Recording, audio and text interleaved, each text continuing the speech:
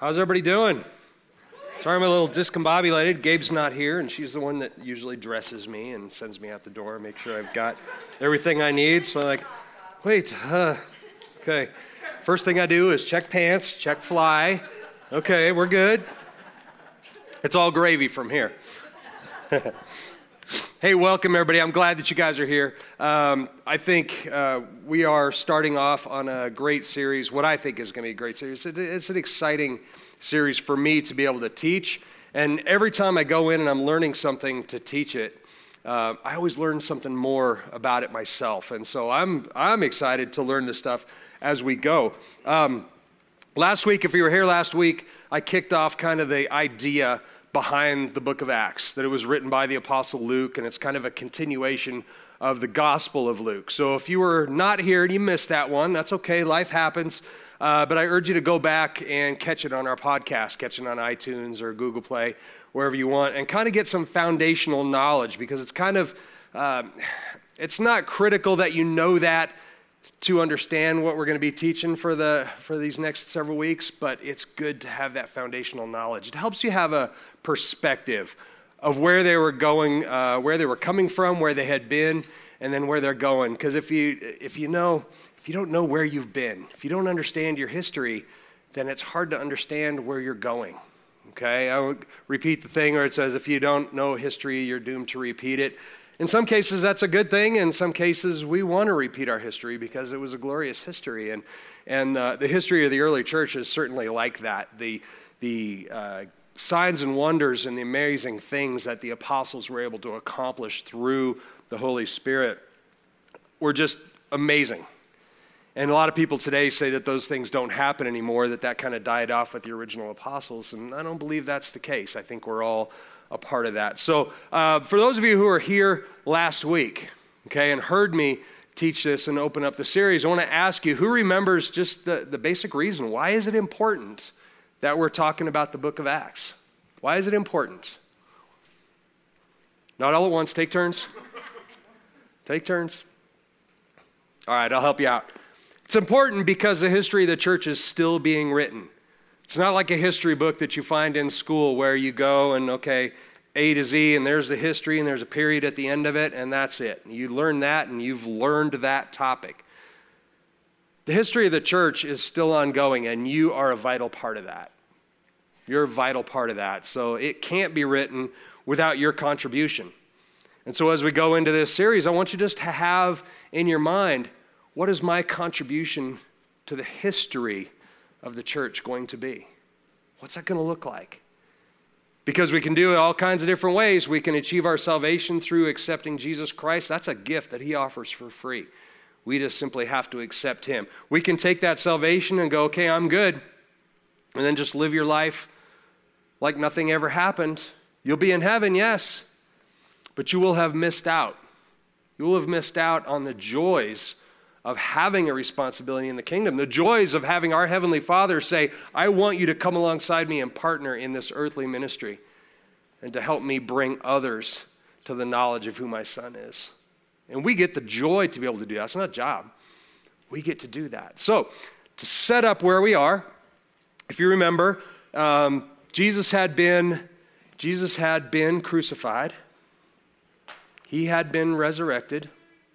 And then he has come back and appeared again to the disciples.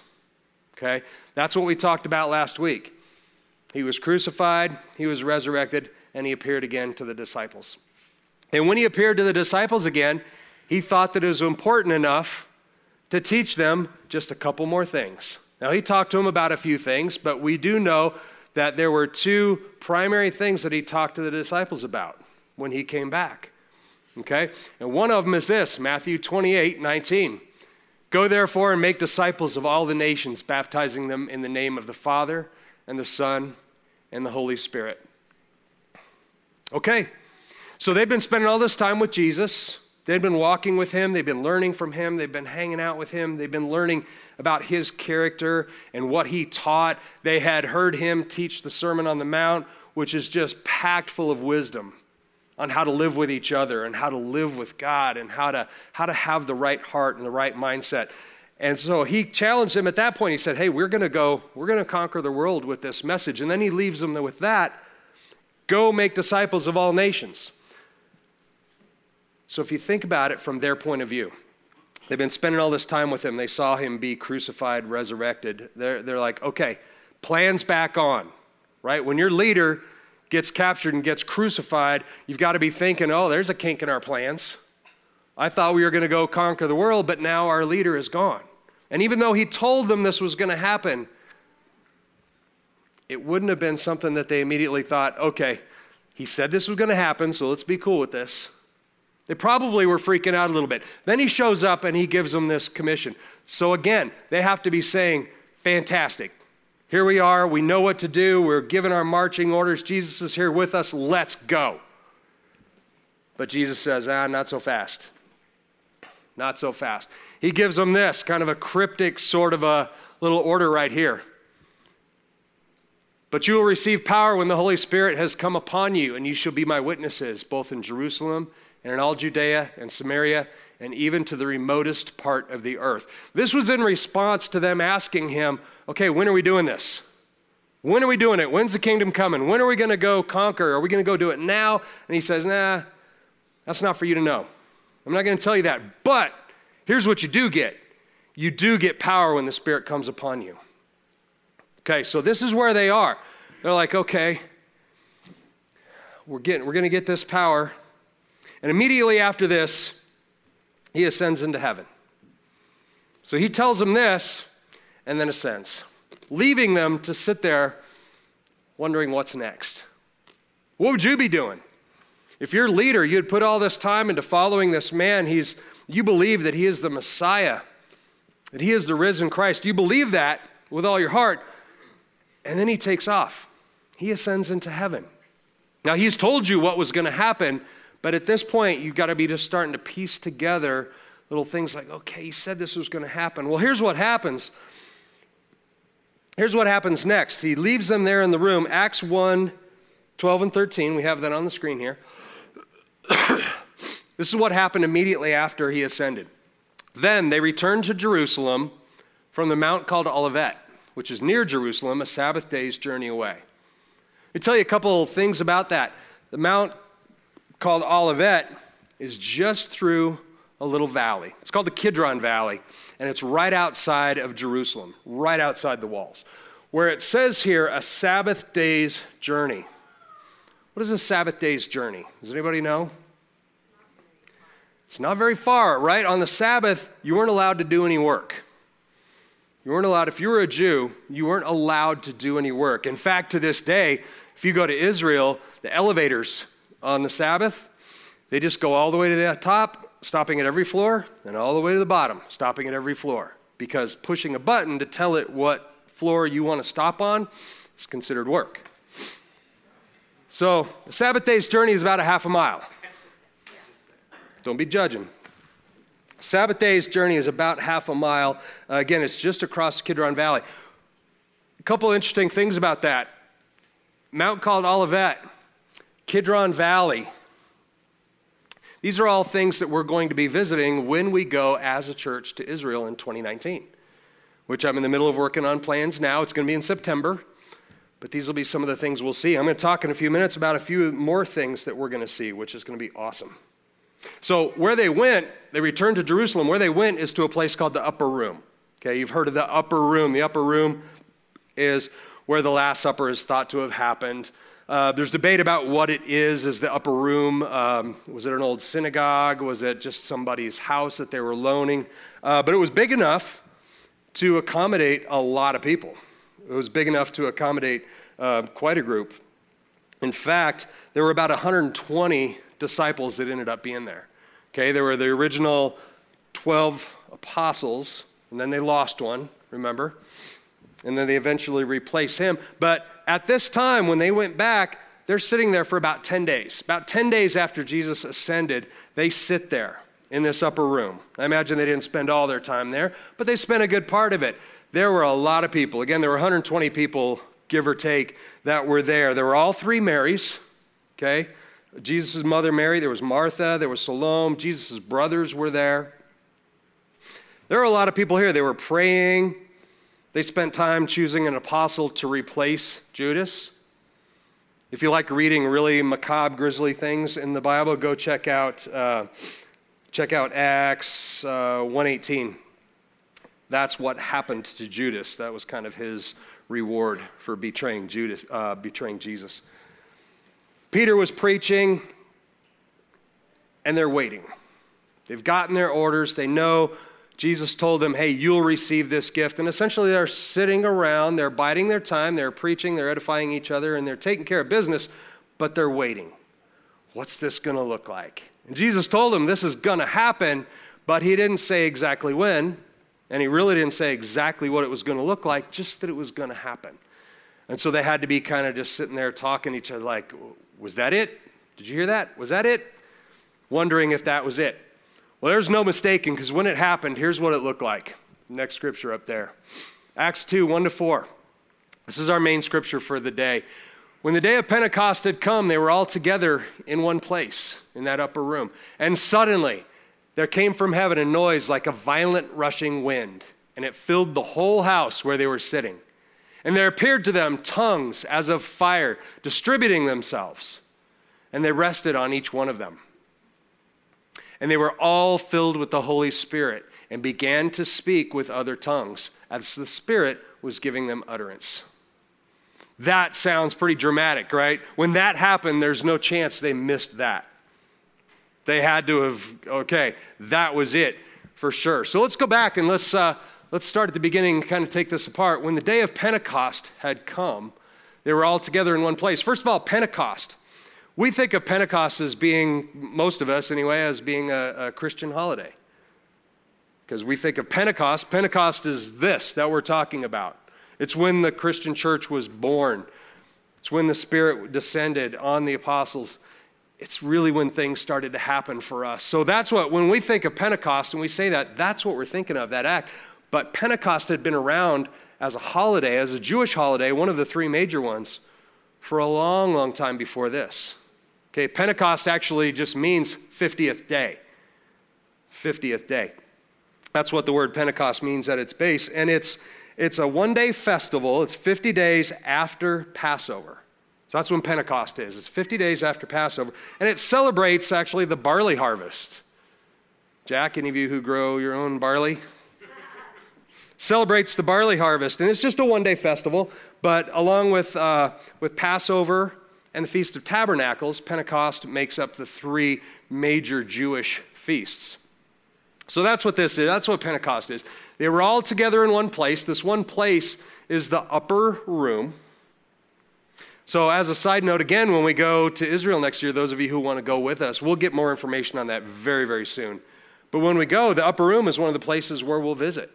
We'll visit that. And they don't call it the lower room, and they don't call it the basement, but it's basically downstairs in that is the tomb of King David. So you get to visit the tomb of King David at the same time as well. So it's very cool place to go and an amazing thing to do. Let's move on to the next verses, though. Verses 2 and 3. And suddenly there came from heaven a noise like a violent rushing wind, and it filled the whole house where they were sitting, and there appeared to them tongues as of fire, distributing themselves, and they rested on each one of them. Again, sounds incredibly dramatic. Why do you think, in fact, I've got a picture. Let me show you this.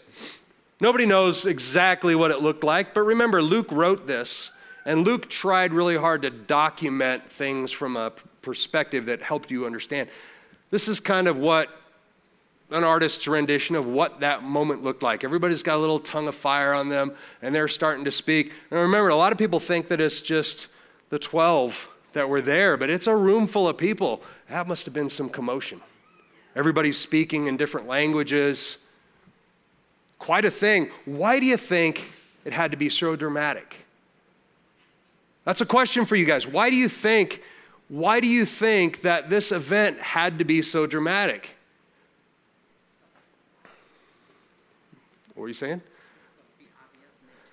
So it would be obvious. So it would be obvious. Now, there's nobody here other than disciples.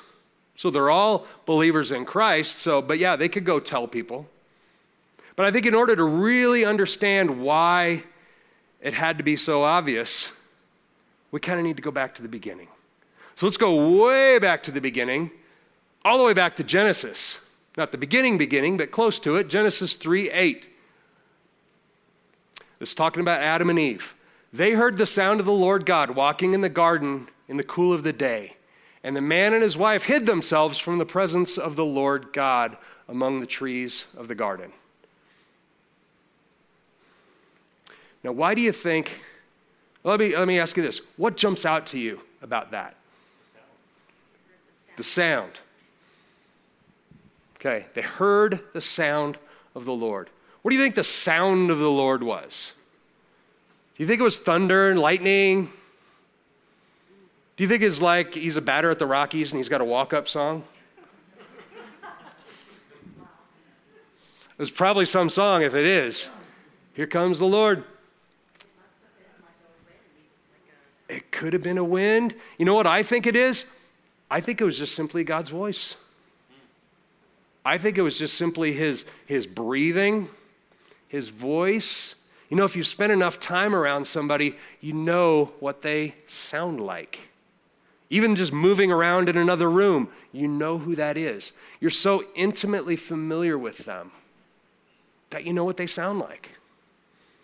And I think that's where we are right here. Obviously, there's other teachings and other stories going on right here. But the significant thing to me is they heard the sound of the Lord and they hid. They didn't have to see that it was him, to wait to see him, and then they hid. They knew who it was. They were intimately aware because they had been spending so much time with him. And then what happened? They had one job not to do, one rule, and they broke it. So they sinned, they acted against what God had expressly told them not to do, and they were expelled from the garden. From that point on, until Jesus came, people began to forget what the Lord's voice sounded like. Because they no longer had direct communion with God, they couldn't walk and talk in the cool of the garden with him anymore. They were separated by sin from Father God. So when God did choose to talk to people, he did it through intermediaries. He did it through various prophets. He did it through people like Noah and Abraham, Moses.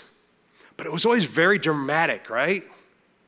Whenever God chose to speak to his people, it was dramatic. It got their attention. And in Sinai, the burning bush, there was the cloud that followed the Israelites around. Thunder, lightning. The Bible describes all kinds of chaos going on whenever God spoke to his people. And then he spoke through various prophets. And those were always very dramatic messages. Right? It wasn't, when the prophet Ezekiel wrote, it wasn't like, hey, Lord wants you just to be good to one another. It was these really dramatic, kind of weighty messages. And that's how God spoke to his people for the longest time, because they no longer recognized his voice. And you think about the people in the Bible like Noah, Abraham, Isaac, Jacob, the people that God spoke to directly, that the word talks about these instances where he spoke. You think, okay, God spent a lot of time talking to them, but really it wasn't that much. Think about this. Noah lived to be 950 years old. Okay, that's an old dude. You know how many times the Bible documents that God spoke to Noah? 5 times. 5 times over 950 years. Meanwhile, if I don't hear from God in 2 or 3 days, I start thinking I'm doing something wrong. But that's a different story. Next one, Abraham. Abraham lived to 175 years. God spoke to him directly 8 times. A little more, shorter time frame, but still, it's going to wait 175 years to hear from anybody 8 times. You would think that's not a really great relationship. Isaac, just twice. Jacob, 7 times. That's the way it was. And then, God put his spirit in the Holy of Holies in the temple. And so then the high priest could go in to the temple in the Holy of Holies. He would go in there, big to-do around that, big ceremonies around that. He would go in, he would hear from God, he would hear the instructions for the people, and then come out and relay to the people what God had said. Again, a very big to-do. People would gather around, tell us what the Lord has for us. And he would relay the word. Finally, of all the dramatic things that happened, remember the account in Matthew 3:16 when John was baptizing Jesus.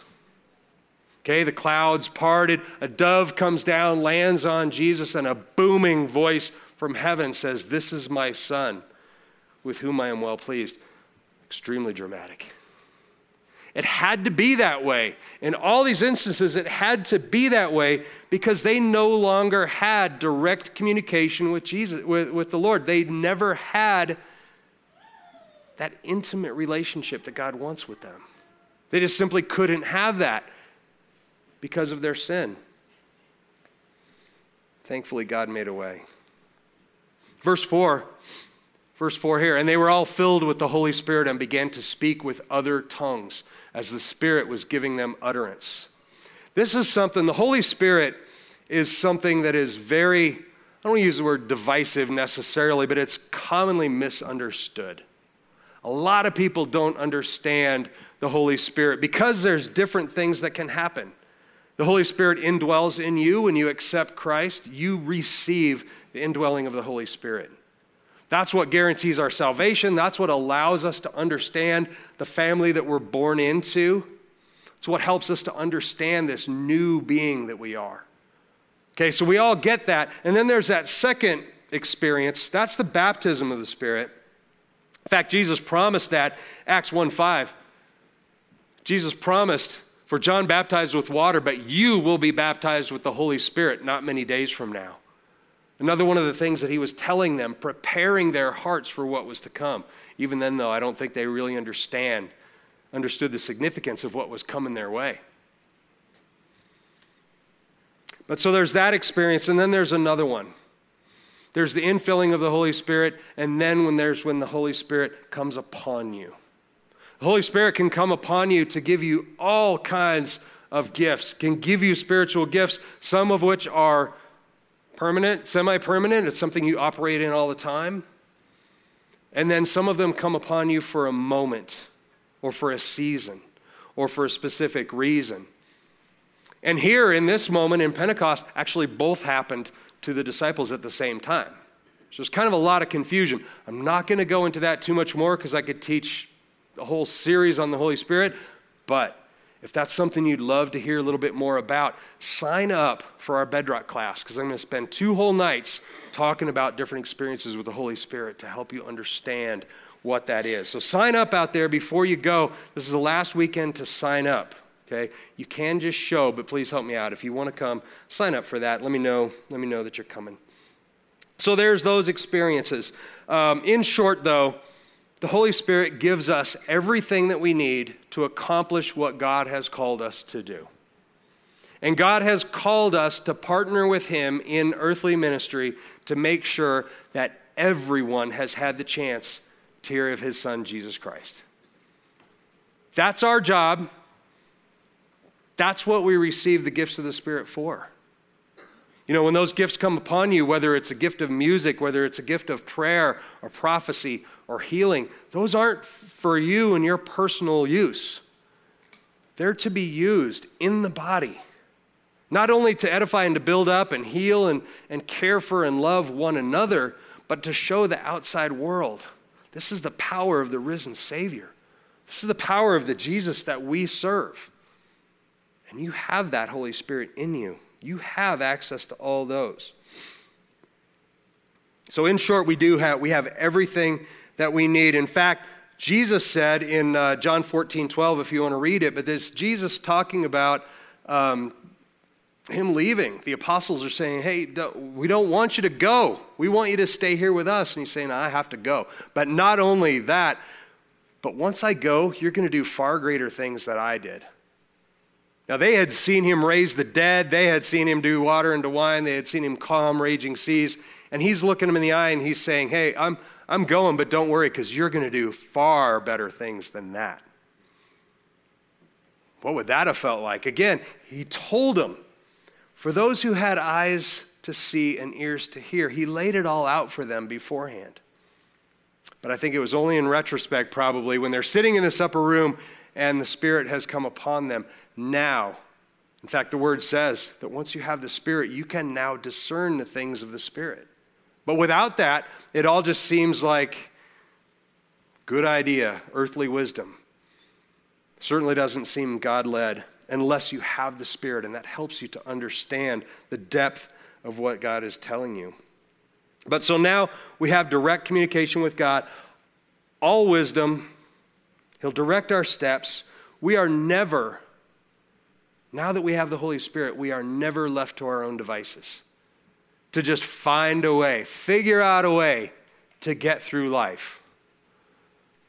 We no longer have to go to the high priest who goes into the Holy of Holies, who he's not getting every answer that everybody needs when he goes in there. He's hearing, is it time to harvest yet? What's next year going to be like? He's getting big picture stuff. The Word says that he will direct our steps, meaning your every thought, your every action, God wants to help you with that, and we have the Holy Spirit in us to help us with that. So we are never alone. We are never without divine guidance. How amazing is that? We never have to spend 1 minute, much less 1 day of our lives wondering about just doing the best we can. We have God and an intimate relationship once again with him. You know, last week when I was teaching, I talked about if you accept the gift of salvation, you also have to accept the responsibility of what to do with it. Because it's not just a gift, a trophy that you put on your mantle. This is my salvation trophy. You get that, yes, but you accept the responsibility of helping to share the word. And when we talk about that, or when I teach that, it can seem a little bit like a job. It can seem like a job, like a task. Like I thought Father God was not all about telling us things we had to do. It was all about grace and mercy, right? It can seem a little bit heavy. Like I have a job to do. Well, let me show you a couple pictures of what I think represents God wanting us to help him in his ministry. That little boy thinks he's fixing the chain on the bike. This little boy is helping his dad work on the car. The next one, little girl helping her dad out in the kitchen. See, I think our Heavenly Father doesn't need our help any more than those guys need the help of their child. But what a great moment. What an intimate moment of teaching and of love and giving wisdom and equipping them for a life to come when your Father will sit with you and show you how to do something. I remember to this day a time I couldn't have been more than about 5 years old. My father was a race car driver. And we were out at, it's defunct now, it used to be Inglewood Speedway. They were having this long 100-lap race. And a couple laps into the race, my dad's car blows an engine. Okay, and I'm running around at that time. I'm kind of half oblivious to what's going on. But all I know is that we're throwing the race car on the trailer and we're heading home. We didn't live very far from there. And we're switching the engine out in the car because he had to get the points for the race in order to have season championship and all that kind of stuff. So we actually changed out the engine in the car. And I remember to this day, okay, I was about 5 years old then. I'm 55 years old now. So about 50 years ago, my dad gave me a wrench. And he said, I want you to tighten that bolt. I need you to tighten that bolt for me. I don't even remember what the bolt was on. It was probably on something else entirely. But I spent that whole time tightening that bolt, and we changed out the engine in that race car. Got back to the track, he finished, and ended up doing really well in the season championship. But my entire life, I have felt I helped my dad win that race. I helped him in what he was doing. My dad didn't have to give me that. He could have said, go play in the yard because we're busy over here. I don't want you to get hurt. That's the way our Father in heaven is. He wants intimate relationship with you, and he wants to share his wisdom with you, and he wants to share his heart with you, and he wants you to partner with the ministry that he's doing. And he doesn't want any of us left behind. And so is it a job to come alongside the creator of the universe and have him direct your steps and show you who to talk to and where to go, and the things that he would like to walk you into and the relationships he wants to put together for you? Is that a job? Is that a burden for us? Or is that the most loving thing that our Creator could do for us?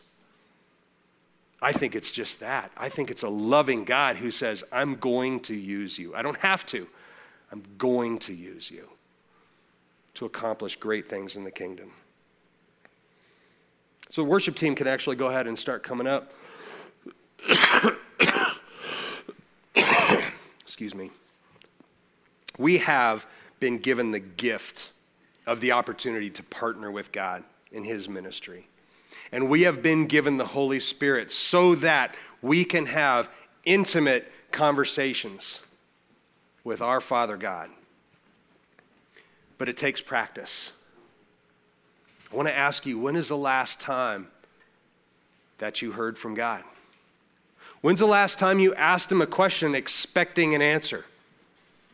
Not just throw up a prayer like a Hail Mary and walk away and live your life. When's the last time you spent time with Father God saying, Lord, I need you and I need an answer for this.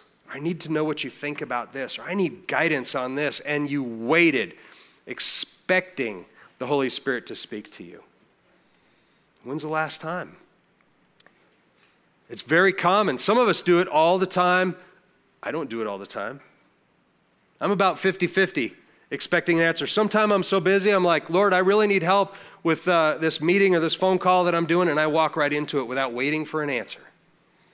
I know that God's going to bless that, but how much better if I waited for an answer and waited for his guidance on what to say and how to say it and when to do it. And he wants to give us that. But we have to practice. We have to practice. And so as we go into the response time here, I want to lead us in a little bit of practice. Hearing God's voice. The biggest thing that Father God wants us to do, he wants us to have the abundant life. He wants us to have supernatural peace and joy and all these things that he wants us to experience here on earth. But our biggest thing that he wants from us is to share the knowledge of Jesus with everyone. That's our biggest job. And he has equipped us with everything we need to do that. We hear his voice and we follow his lead. And we let the Holy Spirit give us whatever we need, whether that's a tongue that we don't speak, whether it's a boldness that we don't naturally possess. Whatever that is, it's going to enable us to go do what God is asking us to do. That, church, is where the blessing lies. That's where the blessing lies. Doing the will of our Father in heaven is a blessing to us, and it's a gift to us. And so as we go into this communion, I want you to, I'll pray over us here in just a moment. We have communion at the crosses. You can serve yourself. We'll be serving, I've asked Lori and Percy Olson to come up and serve up here. They have wine and bread up here. But take as much time as you need to respond during this first song before you move around. And what I want you to do is something that many of us don't routinely do, and that is talk to God. Remember, prayer is just talking to God. And so I'm going to pray us into this, but then I want you to just stay in that prayerful place. Speak to the Lord. Ask him, whatever that thing that's on your mind. What is first and foremost on your mind right now? Should I take that business trip? Should I get something to eat on the way home? Should I start a new exercise routine? Should I watch the Bronco game tomorrow? Whatever the thing is, it doesn't have to be some big earth-shattering thing. It just has to be something that's on your heart. And I want you to take the time to ask God the question and listen for an answer. And when you ask God to speak to you, he will speak to you. But the enemy also speaks to you. And so a lot of times when you'll ask God a question, the first thing that you hear, especially if it doesn't make any sense to you whatsoever, that's God. And you have to think about what he's trying to tell you. The second thing that you'll hear quite often is the enemy coming in and talking you out of the first thing that you heard. Okay? God, should I take that business trip tomorrow? You'll hear, no, you shouldn't. And then the next thing you'll hear is, yeah, but if you don't, you'll lose your job because that's something that you're supposed to do, and you might miss out on some sales, and okay, maybe that means I'm supposed to. The first thing that you heard is probably Father God, but you know what else you can do? Lord, is that you? Did you say that? Because here's another thing that happens in the kingdom. The enemy cannot masquerade as God. He can let you think that he is, but if you say, Lord, is that your voice telling me this? The enemy can't say yes. You'll just get crickets. You'll just get dead airspace. But I want you to take some time. Take those burdens that are on your heart. Lay them down. Give them to God and let him speak into that. Let's all start a daily habit of praying and expecting to hear God's voice, because that's what happened at Pentecost. That's the significance of that. We have that gift every day available to us. Amen? So, Father God, we just thank you, Lord, that you are so intimate. Lord, you created the heavens and earth. You created everything that ever was and ever will be. And you love us so much that you made a way for us to get right with you again, to have the intimate relationship with you that you planned all along. And you sent your son, Jesus, to give us that. And so, Father, we accept that gift. And Lord, we want all of you. We want you. We want the Holy Spirit. We want Jesus. We want to be infilled. We want to be baptized in the Spirit. We want all of it, Lord. But most of all, we want to hear your voice. Some of us haven't heard your voice in a long time. And so, Father, as we sit here right now, Lord God, I just want you to speak more loudly, more clearly to everyone who's in this sanctuary right now, everybody who's hearing my voice. Speak more clearly than you ever have before. Leave no doubt and no room for the enemy. In fact, Father God, I bind and I silence the voice of the enemy right here, right now. Any spirit that is not of God, we just tell you to shut your mouth. You have no say in this place. We do not want to hear your voice. The only voice we want to hear is the Spirit of God speaking to his children. And we bind and we silence every other voice in the name and in the authority of Jesus Christ. Father, we thank you. Speak to us now. We give you permission and we crave your voice. We hunger for your voice. Father, we love you and we praise you in the name of your most precious Son, Jesus. Amen.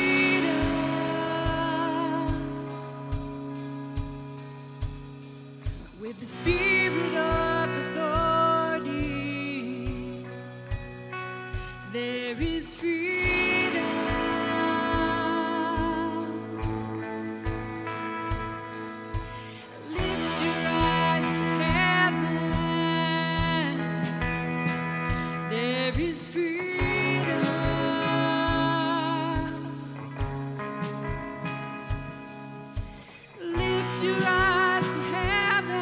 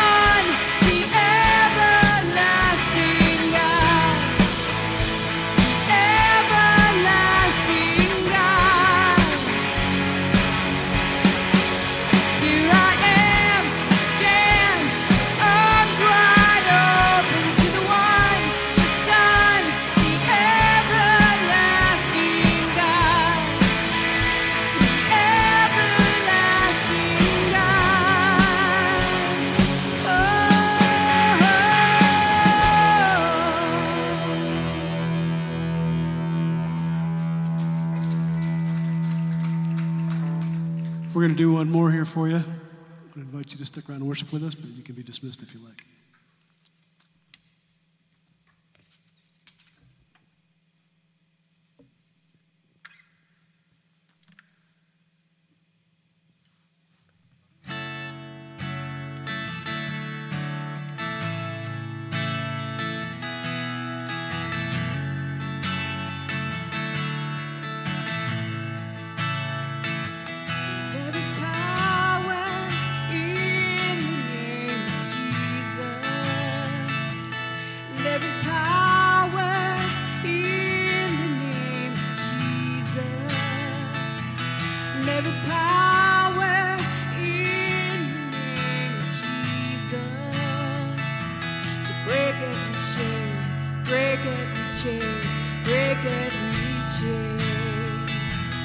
There is power in the name of Jesus.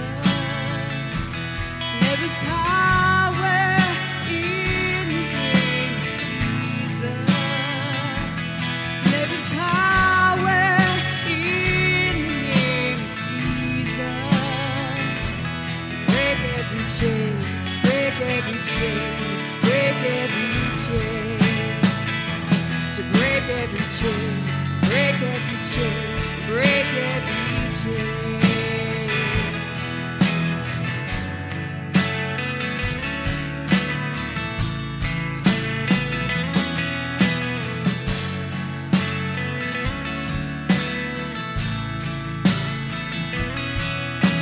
All sufficient sacrifice, so freely given. Such a price, but our redemption, heaven's gates swing wide.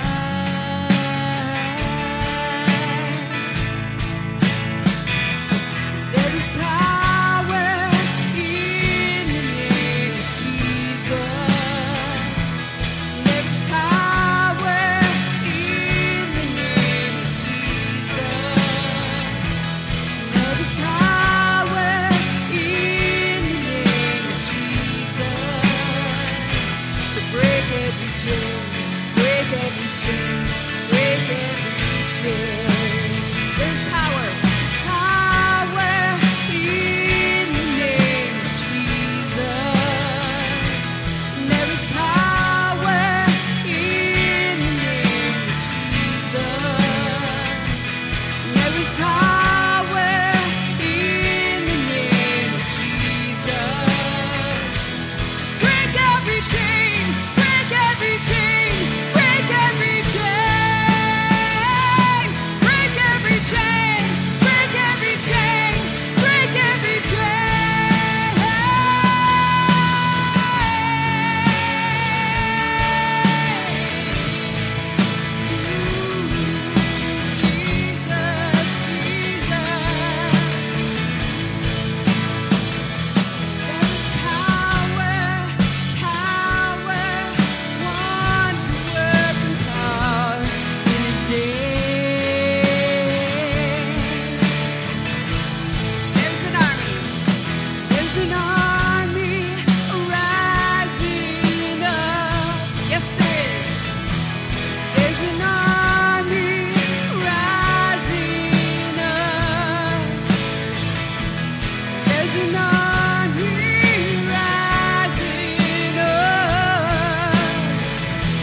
break every chain, break every chain, break every chain.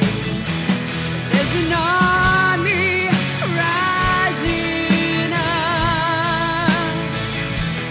There's an army rising up.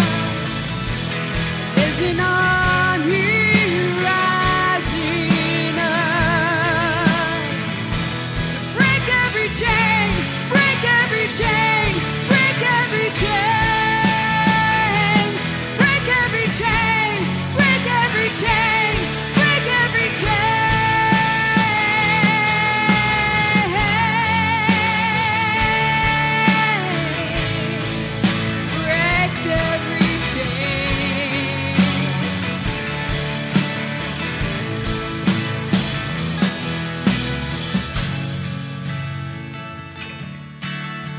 power in the name of Jesus. Amen.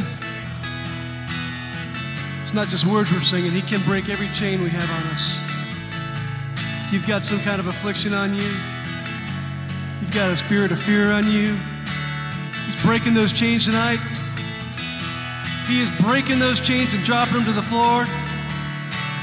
He's releasing a spirit of freedom here tonight. A spirit of freedom in you. He wants to talk to you. He wants to have an intimate voice with you, an intimate conversation with you. So I'm going to sing that again.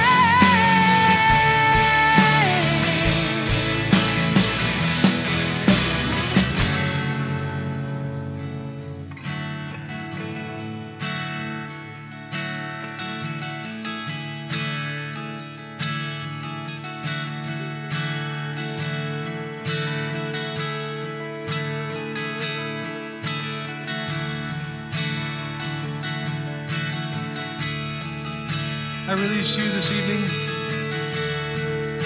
I release you with the spirit of freedom to go home and move in your homes and your communities. Do what the Holy Spirit tells you to do.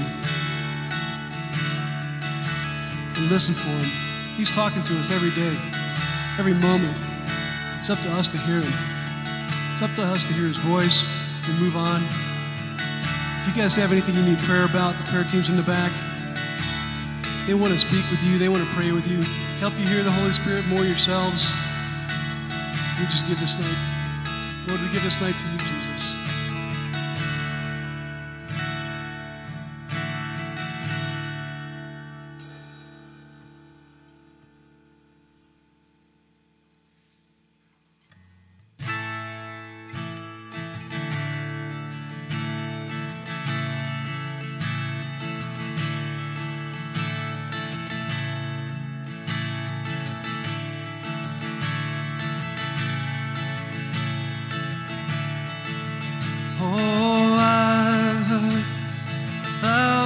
Stories of what they think you're like, but I've heard the tender whisper of love in the dead of night, and you tell me that you're pleased and that I'm never alone. You're a good, good Father. It's who you are. It's who you are, it's who you are, and I'm loved by you. It's who I am, it's who I am, it's who I am. And I've seen many searching for answers,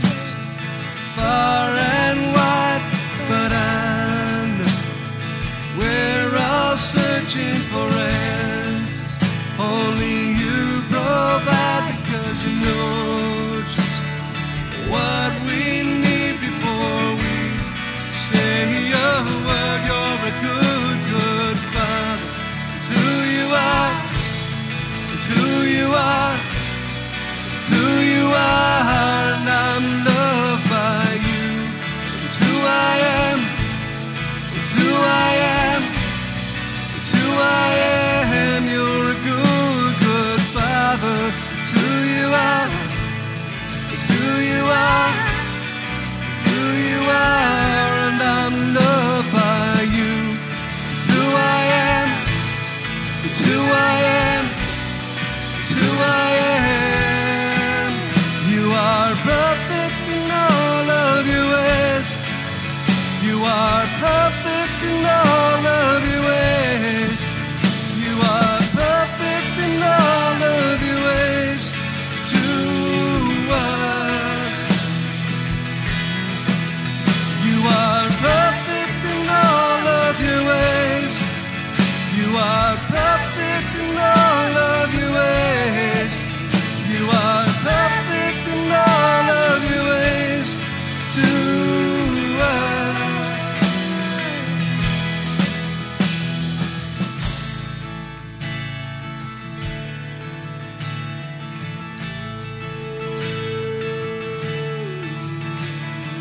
Love so undeniable, I can hardly speak. Peace so unexplainable, I can hardly think as you call me. Deeper still as you call me. Deeper still as you call me. Deeper still into love, love, love, as you call me. Deeper still as you call me. Deeper still as you call me.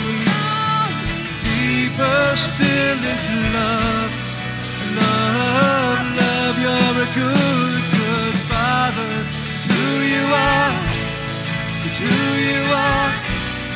It's who you are, and I'm loved by you. It's who I am. It's who I am. It's who I am. You're a good, good Father. It's who you are. It's who you are. It's who you are, and I'm loved by you. It's who I am. It's who I am. It's who I am. You're a good, good Father. It's who you are. It's who you are. It's who you are, and I'm loved by you. It's who I am. Yes, I am. It's who I